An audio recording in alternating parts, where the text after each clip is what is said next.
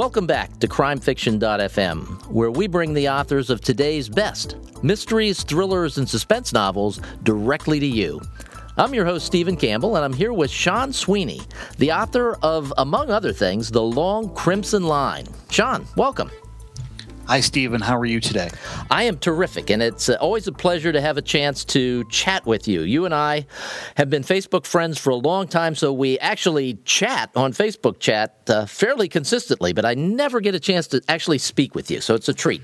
Well, this is actually our second time talking because we spoke 2 years ago, almost 2 years ago. It was too long ago. when I published Redeemed, which was, I want to say back then, my 17th novel at the time, and now we're on number 21. Can you believe it? And I also remember referring to you as prolific, and then you gave me a lecture about why you weren't prolific. So we may get into that a little bit later here today.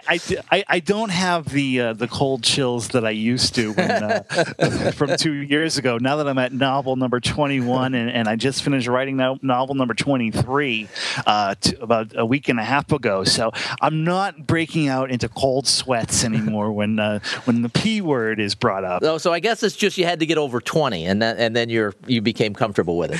Yeah, when you get to 2 million words written of fiction, you get to call yourself prolific and not break out in a cold sweat. Plus a blog, plus all the other things you do, plus you're a sports writer. So right. Yeah, you write a lot. You've written a lot of words, probably way more than 2 million. But let's get started. I ice my fingers quite a bit. Give us your overview of The Long Crimson Line. The Long Crimson Line is something that I've wanted to write for quite some time, and it pushes the envelope beyond anything that I've written before. We start out our tale, of course, in the city of Boston, which I write about constantly write about Boston. And there's been a bunch of heinous murders targeted against women. And we open the book right with a murder, and in the moments before the murder takes place. And we find out a little bit about this backstory of why this character is murdered. And then we introduce our protagonist, Ricky Madison. And Ricky is an ex-cop, an ex-Worcester, Massachusetts cop, and he's now a florist. And we find out the reasons why that he becomes a florist. He has a little bit of an insubordinate streak in him. He's very against the grain, shall we say. And he goes to the mayor knowing that he's this ex-cop who has all of this experience, but there's no leads, there's no evidence, no DNA evidence. The killer has been very meticulous in their crimes. And as the story goes on, Ricky and his friend, another business owner, put all the pieces together, and they figure out that this killer may not be exactly what they seem. They also figure out that the killer is a devotee to one of the most infamous murderers in human history, from about 130 some odd years ago. And I think you know where I'm going with this one, Stephen. Well, I do, because I've read clips of the book, so I know exactly where you're going with it. Are you going to tell us, or is that a spoiler? That would be a spoiler. Okay, You got to read the book. All right. Well, the book, we're recording this on June 29th, which is actually release day for the book, which is very exciting. So congratulations on that. Unfortunately, we're not going to be able to air it for a little while yet. But that's okay. Congratulations on release day. I know that you've had this up for pre-orders. To me. Happy book day to me. Happy book day. Happy book day. Happy book day to me. It is always great to have a musical interlude in a podcast. Yeah. It's not one of my many talents. My wife is downstairs. She's rolling her eyes at me right now as I sing, because I am not musically talented whatsoever. All right, Sean, I probably know more about your writing and your writing habits than any other person that I talk to. And it's because we chat so much. So I happen to know that you finished this book some time ago. It seems like you're always working on like 5 things at one time, and you'll tell me where you are in the word count, and then I have to ask you what book you're writing. You're not the first person to say that, because my wife has lost track of how many books I've written. Okay, good. And what project I'm working on. That's part of the writing habit, and I developed that, I want to say, probably 12 years ago, right when I started writing fiction, I should say, because I've been writing for 22 years as a sports writer, and now, with the last 12 years as fiction. Mm-hmm. You're always wanting to keep your brain fresh and moving back and forth between projects. I'll write the book in 2 to 3 months, and the one I just wrote, the next Jacqueline, which we'll talk about, I'm sure we'll talk about later on in the program, took me a little over 3 months to write. And then you have this period where you're decompressing. But even while I was writing the book that will come out next year, I was also thinking about other projects. So sometimes you'll take a break from the first draft writing if you run into a stumbling block. I don't believe in writer's block. I believe you want to press through it and get something onto the page. But sometimes you take a few minutes and you jot out notes to your next project. And I've done that too. I did 4 steno pages of notes for my next project, which I'll write this fall. So you keep the brain moving. You move from first draft, then you might do an edit at some other time. Do brainstorming, sketching out sketching out your next project. So you just keep it moving.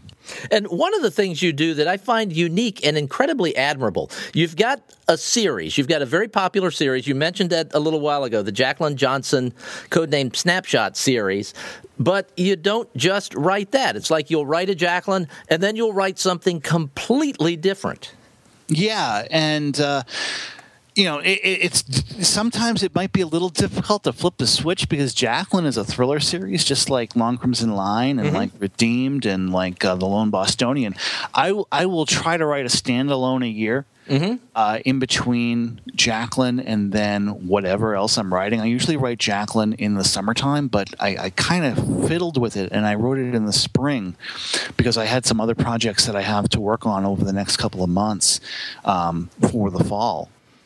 All right, so let's talk about Jacqueline for a minute. This is a different kind of a series. This is like a high-octane, fun, beach-ready kind of thing is my impression of having read the series, as opposed to some of the more serious things that you write. So give us a sense of who Jacqueline is and what this series is all about. Jacqueline Johnson is a partially blind CIA counterterrorism agent, basically in the vein of a James Bond or a Mitch Rapp or a Laura Croft. So basically, it's a blending of those three, and for the most part, in the early part of the series, she wants to work alone because things have happened to her partners, which has given her this edge. It's her against the world. Her parents were. Her father actually was high-ranking general in the military, and he and his wife were killed on September 11th. So basically, she was born from the ashes of terrorism itself. And she has since gotten married to a fellow counterterrorism agent from MI5 in England, and she also has a teenage ward that she basically rescued from the streets of Las Vegas back in book 3. So we're in book 7 now. Actually, we just finished book 7. Book 6 was released back in January, which is called Travel Agent. It takes place in Sydney, Australia. So we've bounced around the globe. We've been to Boston, obviously. Obviously. We went to London. We went to Las Vegas, Atlanta. Book 5 took place in Detroit.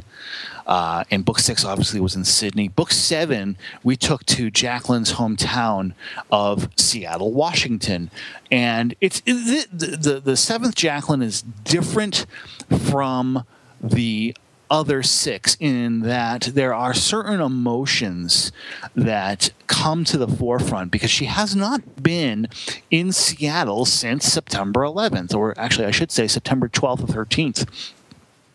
Of 2001. She's been away, obviously training to become this counterterrorism agent that kicks ass and looks great doing it. So there's certain emotions that come into play, and we find out she's got a stalker. So it's interesting to see how everything plays out in this book. And why the term snapshot series? Because back in she is. I won't. You explain it. Well, Jacqueline, when she was probably 16 or 17 years old, so we have to remember that she was 14 years old when 9/11 happened. So this is probably 2004, 2005, when she is at the mall. Right outside of Washington, D.C., I believe it's in Alexandria. And her mentor, Alex Dupuy, who is the head of the CIA, they're sitting in the food court, and someone from a modeling agency comes up to her and says, "I like your look. How would you like to be a model?"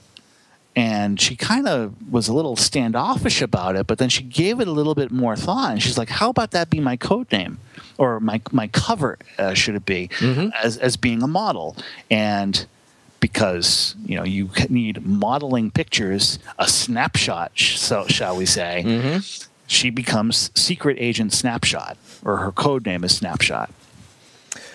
Okay, now we've mentioned Boston a couple of times, and that's one of the most consistent themes that come across in all of your writing is the city of Boston, and essentially your love affair with the city of Boston. You paint it even in Redeemed, which was set in the future and a little dystopian. You've had a few books that are set in the future.